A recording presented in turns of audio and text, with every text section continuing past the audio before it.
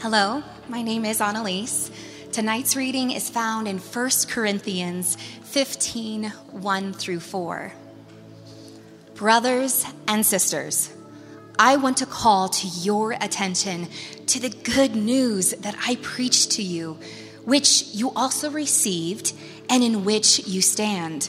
You are being saved through it if you hold on to the message I preached to you, unless somehow you believed it for nothing. I passed on to you as most important what I also received. Christ died for our sins in line with the scriptures. He was buried and he rose on the third day in line with the scriptures. The word of the Lord. Amen. Would you pray with me? So Jesus, we thank you for who you are. On this night when we think of the cross and we think of your sacrifice for us, we ask that you would open up our eyes and our hearts to see afresh the love of God revealed, the love of God poured out. Open our hearts to receive again tonight this love that you have lavished on us. Behold, what manner of love the Father has lavished on us. We pray these things in the name of the Father and of the Son and of the Holy Spirit. And everybody said, amen, amen, amen. Well, we're so glad that you're here on this special night. This is also the first time that New Life Downtown has had our own Good Friday service downtown at Palmer High School.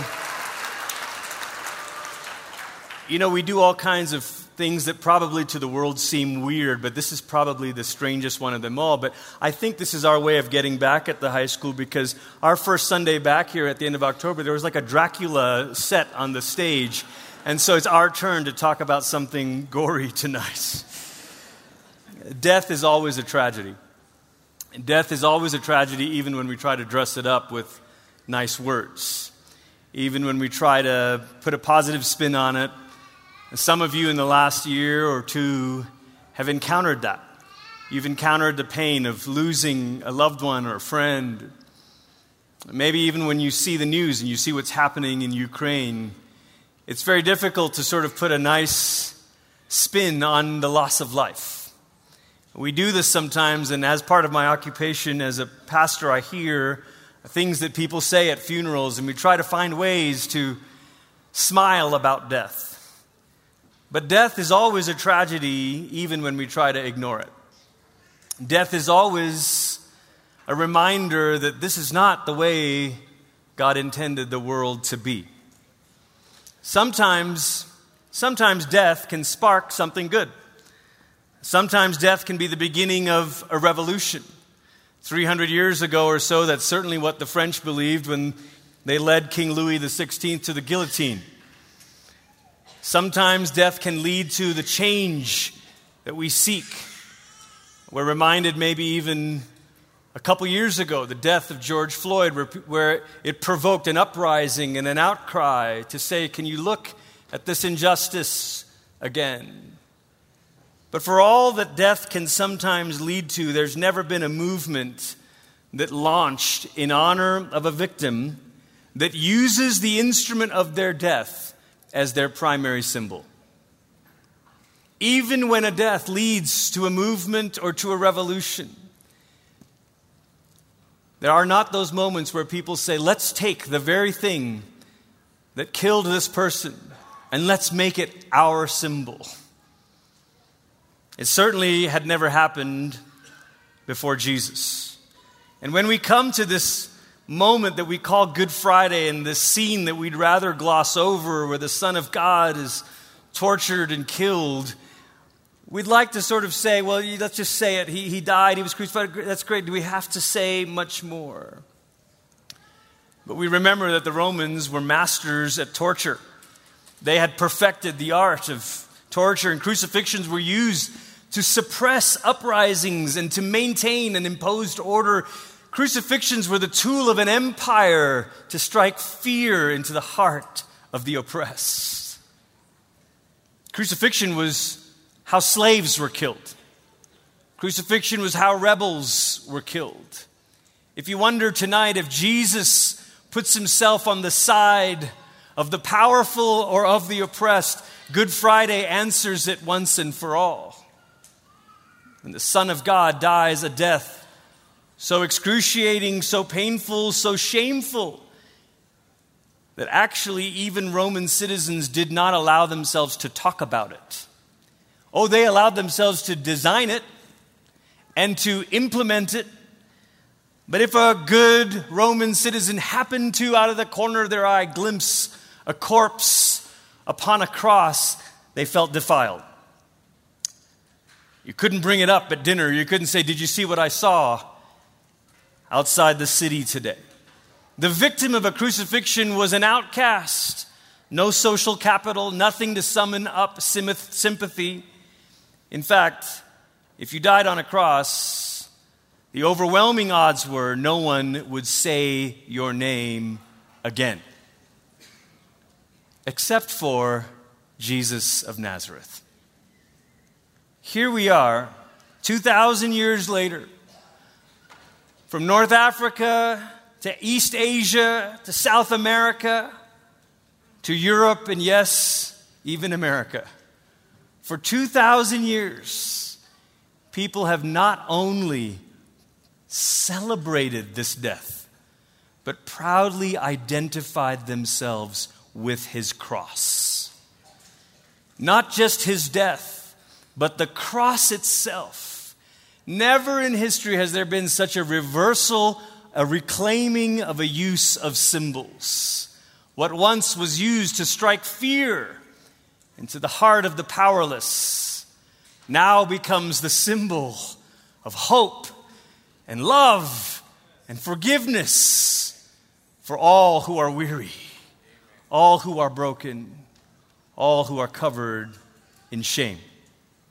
The secular historian Tom Holland says this: the notion that a God might have suffered torture and death on a cross was so shocking as to appear repulsive. And as a British citizen himself, he says, familiarity with the biblical narrative of the crucifixion has dulled our sense of just how completely novel a deity Christ was. In the ancient world, it was the role of gods who laid claim to ruling the universe, to uphold its order by inflicting punishment, not to suffer it themselves. This line from a secular historian is what I want you to hold in your head and in your heart tonight. Because somewhere in our consciousness, from growing up around a Christianish neighborhood or world or culture, you have this vague notion in your mind that Good Friday is when God inflicted punishment. God, seething with anger, took it out on someone else. And our question tonight is a very simple one. Why did Jesus die? Why did Jesus die? Why are we here tonight marking ourselves by his cross, calling ourselves by his name? Why in the world is such a shameful and horrifying death actually good news for the world? You heard read tonight one of the earliest documents. 1 Corinthians 15 is not just a book in the Bible. Before it was that, it was a letter from a church planter from a few decades after the time of Christ. And in fact, we have more copies of this letter than we do of other ancient documents. Documents about Roman history, documents from the Greeks, documents of Greek mythology. Yet no one says, did Homer write the Odyssey?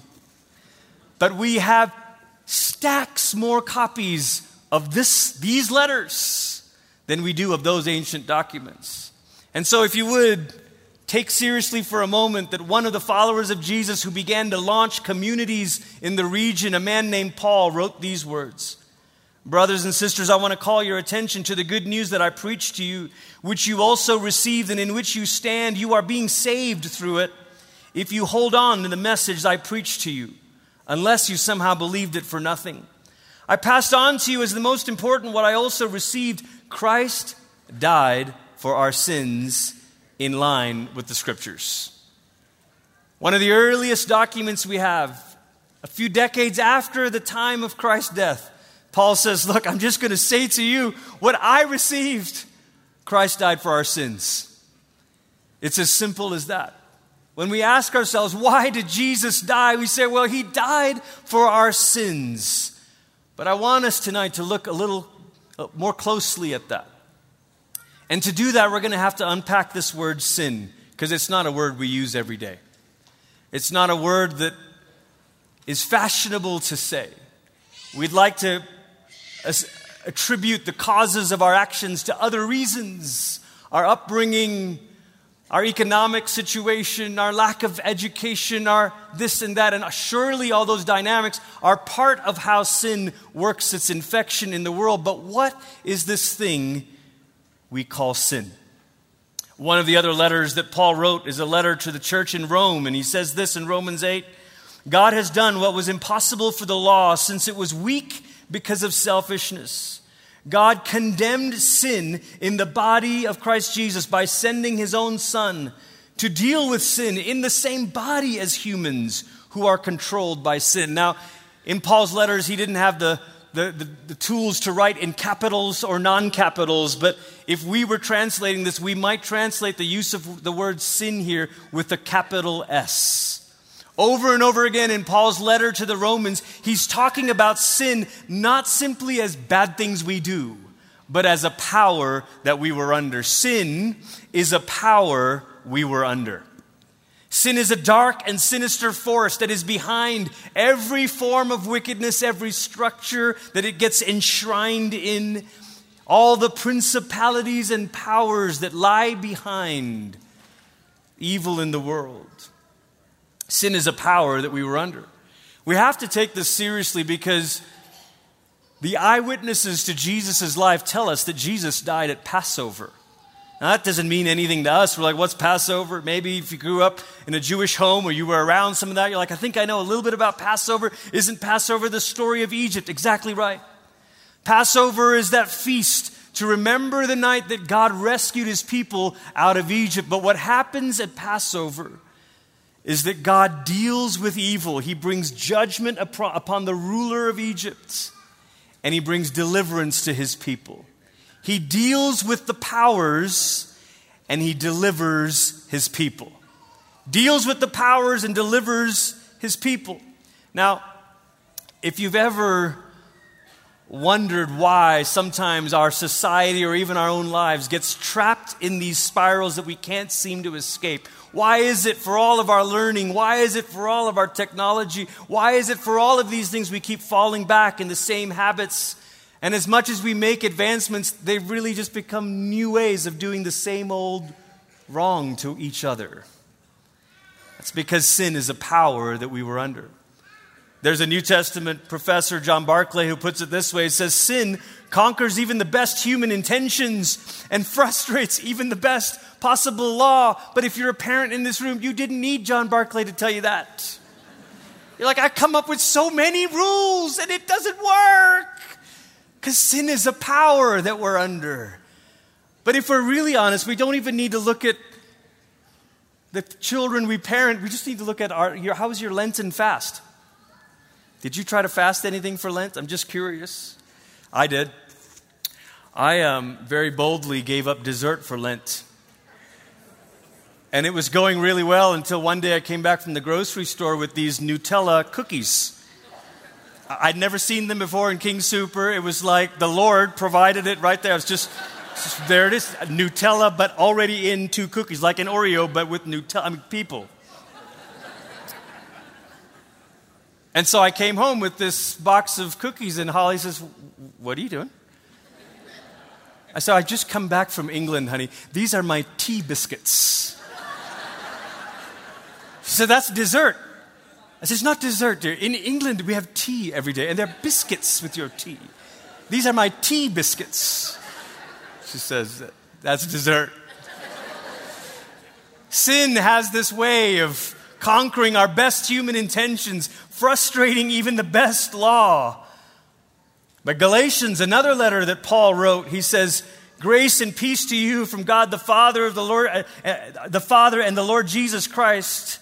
And then he's talking about Jesus. He says he gave himself for our sins so that he could deliver us from this present evil age according to the will of God our Father. Friends, maybe you're here tonight and it's funny to laugh about tea biscuits and Nutella cookies, but there are more serious things that we find ourselves caught in repeatedly.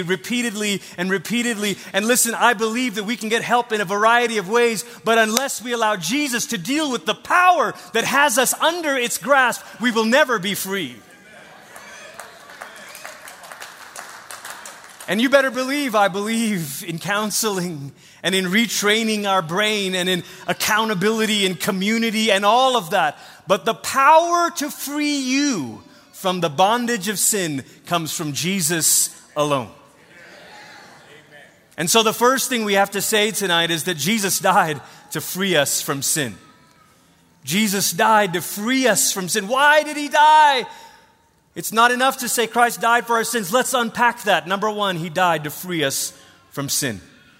Secondly, as we go back to Romans, that letter that Paul wrote, Romans 3:23, Paul says, very matter-of-factly, all have sinned and fall short of God's glory. Now we recognize that Paul's not just talking about sin with a capital S, like a power that we're under. He's also talking about you and me. It's not just a power, it's our own participation. Good Friday doesn't allow us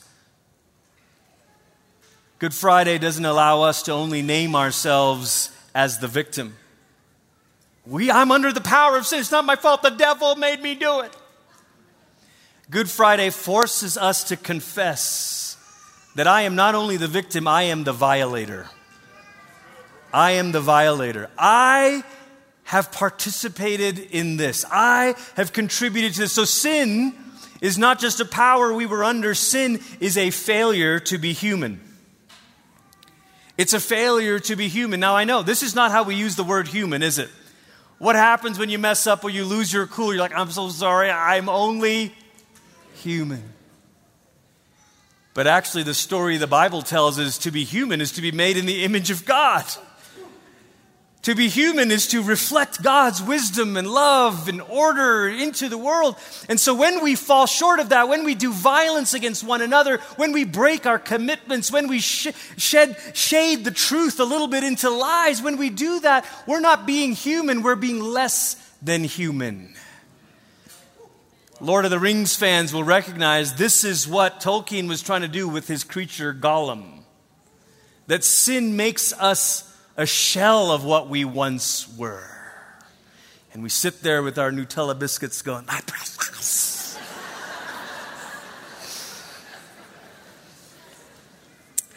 Maybe it's helpful to think of our calling to be human as a calling to be like an angled mirror that reflects God down into the world. But what sin does is sin mars the mirror, or sin, if you like, cracks the mirror.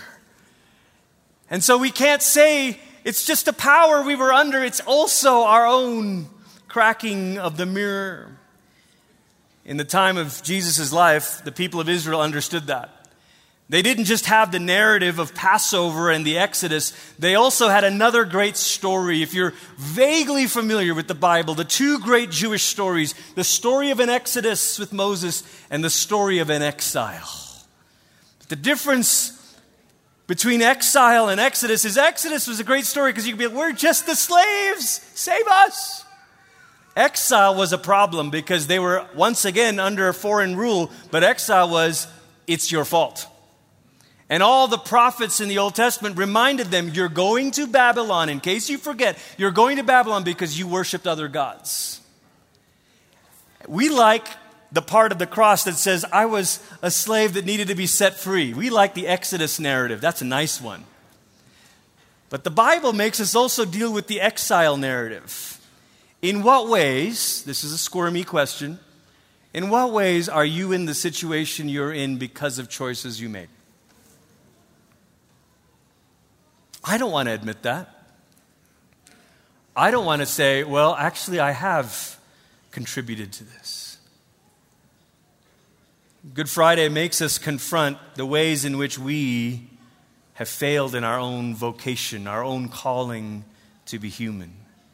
But you know what's beautiful about Jesus? Is as soon as Jesus starts his earthly ministry, he starts forgiving sins. I mean, it's like, dude can't help himself. They're like, can you just stick with the, like feeding us like bread and fish, that's good. But you start forgiving sins, like, we don't really know what's going on here. C.S. Lewis points out how absurd it is that Jesus was announcing forgiveness. Again, sometimes take off your Christian goggles for a second and let these stories shock you. If you're here tonight and you're like, I don't have Christian goggles, perfect. C.S. Lewis says it this way. He says, we can all understand how a man forgives offenses against himself. You tread on my toes, I forgive you. You steal my money, I forgive you. But what should we make of a man who himself was not robbed or untrodden on, who announced that he forgave you for treading on another man's toes and stealing another man's money? I mean, what if someone cuts you off, or someone cuts another person off on the road and you just happen to see it and you roll your window down and you go, I forgive you, bro. You're like, woohoo. Who is this guy? But this is what Jesus is doing. Zacchaeus is cheating other people out of their money, and Jesus is like, I forgive you, Zacchaeus. These people are like, was it your money? Like, I didn't see him stealing from you. You see how bizarre this is? And Lewis goes on, he says, yet this is what Jesus did. He told people that their sins were forgiven and never waited to consult all the other people whom their sins had doubtedly injured.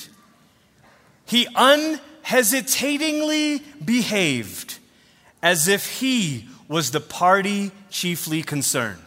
The person chiefly offended in all offenses. This makes sense only if he really was the God whose laws are broken and whose love is wounded in every sin. In the mouth of any speaker who is not God, these words would imply what I can only regard as a silliness and conceit unrivaled by any other character in history. It doesn't make sense to say Jesus was a nice guy who was very forgiving. Forgiving of whom? Of everyone, actually. Of people who didn't sin against him direct. Right. Actually, come to think of it, this is really bizarre. Unless, in fact, he's God. The reason I'm belaboring this point is because you and I, we think of forgiveness and we think, oh, that must mean that there's a fussy God in the sky somewhere that's super uptight because you broke his rules. In the pagan world, there was no notion of a pagan God forgiving you. There was only sort of an uninvolved God. And if lightning happened to strike over there and you were over here, you didn't say, thanks for forgiving me. You said, whew. What Jesus is introducing into the world is the sense that there is a God who cares about you. There is a God who takes your choices personally. There is a God who is so bound up with you that when you choose to love your neighbor, he either is happy or sad, depending on the choices you make. There's a God who's invested in you. There's a God who's moved by you. There's a God who chooses to forgive you. So Jesus spends all of his earthly ministry forgiving people, and of course, he goes to the cross to do exactly that. One of Paul's other letters, Ephesians, he says this, in him we have redemption through his blood, the forgiveness of sins, in accordance with the riches of God's grace, look at this word, that he lavished on us. Now this is the first hint I'm going to give you tonight, and we're going to come to this in a moment, just a bit more. But it says it's Jesus' blood, but the riches of God's grace, which means this is not about an angry God and a selfless Jesus, but a loving God who's always been looking to lavish grace on you. Why did Jesus die? Number 2, Jesus died to forgive us of our sins. Some of you are living with the weight of either the cumulative impact of the mistakes you've made or the choices you've made, or the very sudden impact of one lapse of judgment. And I'm here to say to you tonight, the only person who can remove the weight of that shame from you is Jesus. The only person who can remove this weight. I know it's very popular in our day to self-talk our way through this, to look yourself in the mirror and say, I am worthy. And to say, I am enough. I know it's popular to try to get at the goal of a positive self-image through positive self-talk. Can I say to you that nobody has a greater vested interest in you having a positive appraisal of yourself than the one who made you? It's just that the way he's going to get you there is not by trying to do mind over matter and fool yourself into saying you're worthy. It's to confess your unworthiness so that he can forgive you.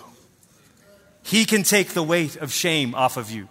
He can take the weight of your unworthiness off of you. Jesus died to forgive us of our sins. But the truth is, both of these things, freedom and forgiveness, come for God so loved.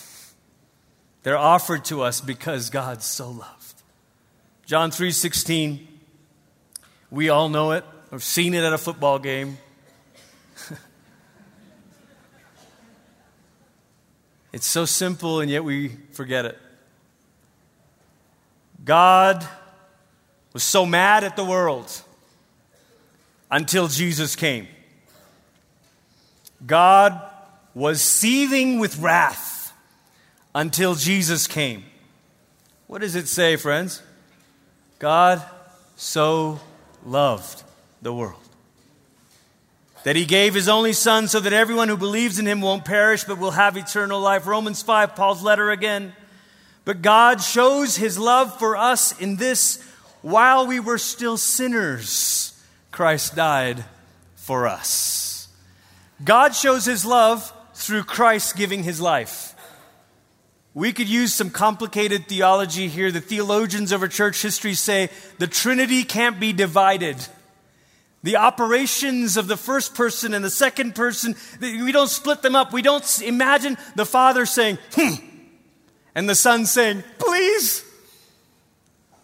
We imagine the Father saying, come on, and the Son saying, yes. God so loved the world that he gave. God shows his love for us. And so the third and final thing we're going to say tonight is that Jesus died to show us God's love for us. Not only to free us, not only to forgive us, but to show us God's love.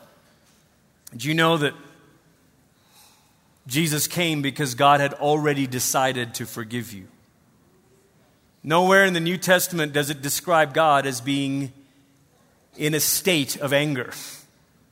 In fact, when the New Testament uses the word wrath, it's its way of talking about God's opposition to everything that is ruining his world, including you. The wrath of God is a way of speaking of God's opposition toward evil, towards sin, towards all that's destroying his good world. But in his love, he saves us from that. Not in his love, he balances out his wrath. Some of you heard that growing up. Well, God's loving, but he's also angry, so you better be careful. Catch him on a bad day, and who knows what will happen to you. Go straight to hell. That's how some of you grew up. As if he's Santa Claus trying to see if you've been naughty or nice. But the cross settles it once and for all. It should show us that God has already made up his mind about you. That God has already made up his mind to love you, to die for you, to stand in solidarity with your suffering. The psalmist said God is close to the brokenhearted, but at the cross, God actually became the brokenhearted. You see, friends, the cross didn't change God's mind about us. It changes our mind about God. It didn't change God's mind about us. But it has the power, if you let it tonight, change your mind about God. It has the power to show you that God has always loved you. God has always wanted to rescue you and free you. God has always wanted to forgive you.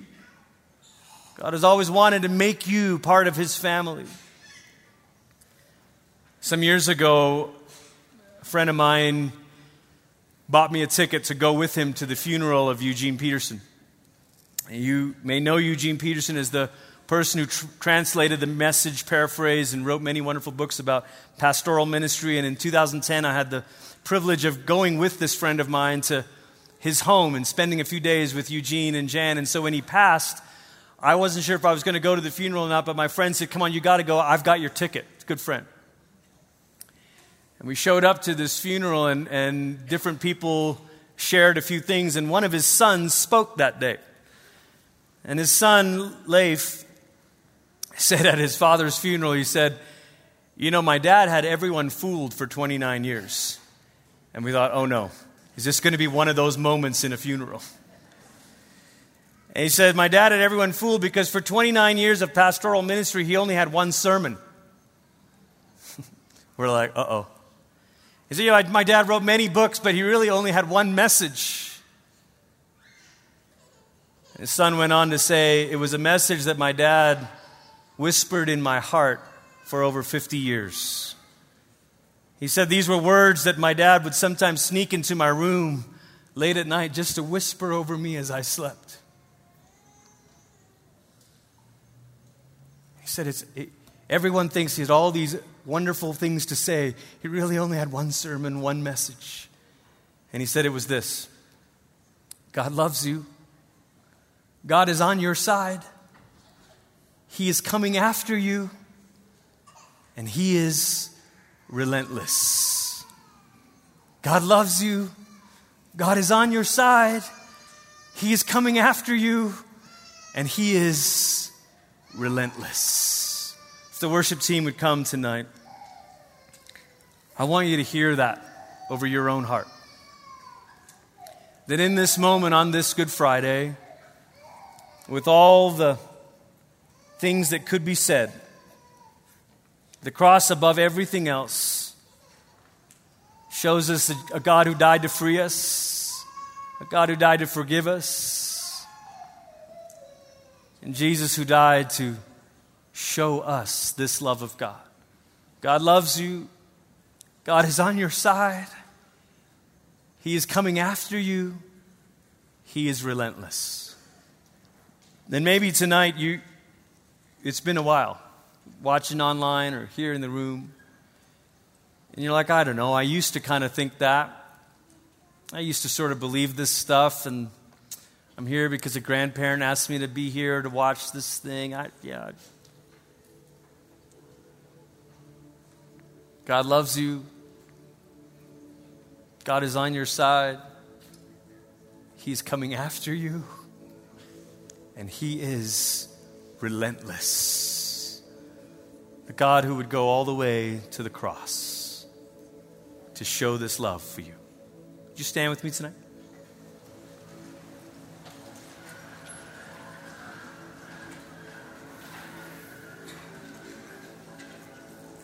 I want us just to sing that chorus that we sang earlier, above all. And if you would, if you're open to this, if you just kind of open up your hands. And I'm going to pray that the Holy Spirit, Paul said the Holy Spirit spreads God's love into our hearts. I'm going to pray for that. It's not always an emotion, but sometimes it is. And emotions are great. It's part of how God made you. Maybe tonight it's time to weep. To say, God, forgive me. I've been holding this thing, trying to carry the weight. I'm just going to let it out. Say, I'm sorry. Maybe tonight it's time to exhale a sigh of relief to say, God, I want to be free from this pattern of sin. I don't want to be under the power of it anymore. So I'm praying the Holy Spirit would spread the love of God into your hearts and unlock. Some of you actually need to unlock some tears. Need to unlock the softness in your heart again. And maybe you've been following Jesus for years and years and years, but this has just sort of become academic to you. And you're listening to this and you're critiquing my atonement theology. Listen, the Holy Spirit wants to reveal the depth of the love of God for you tonight. So sing this with us.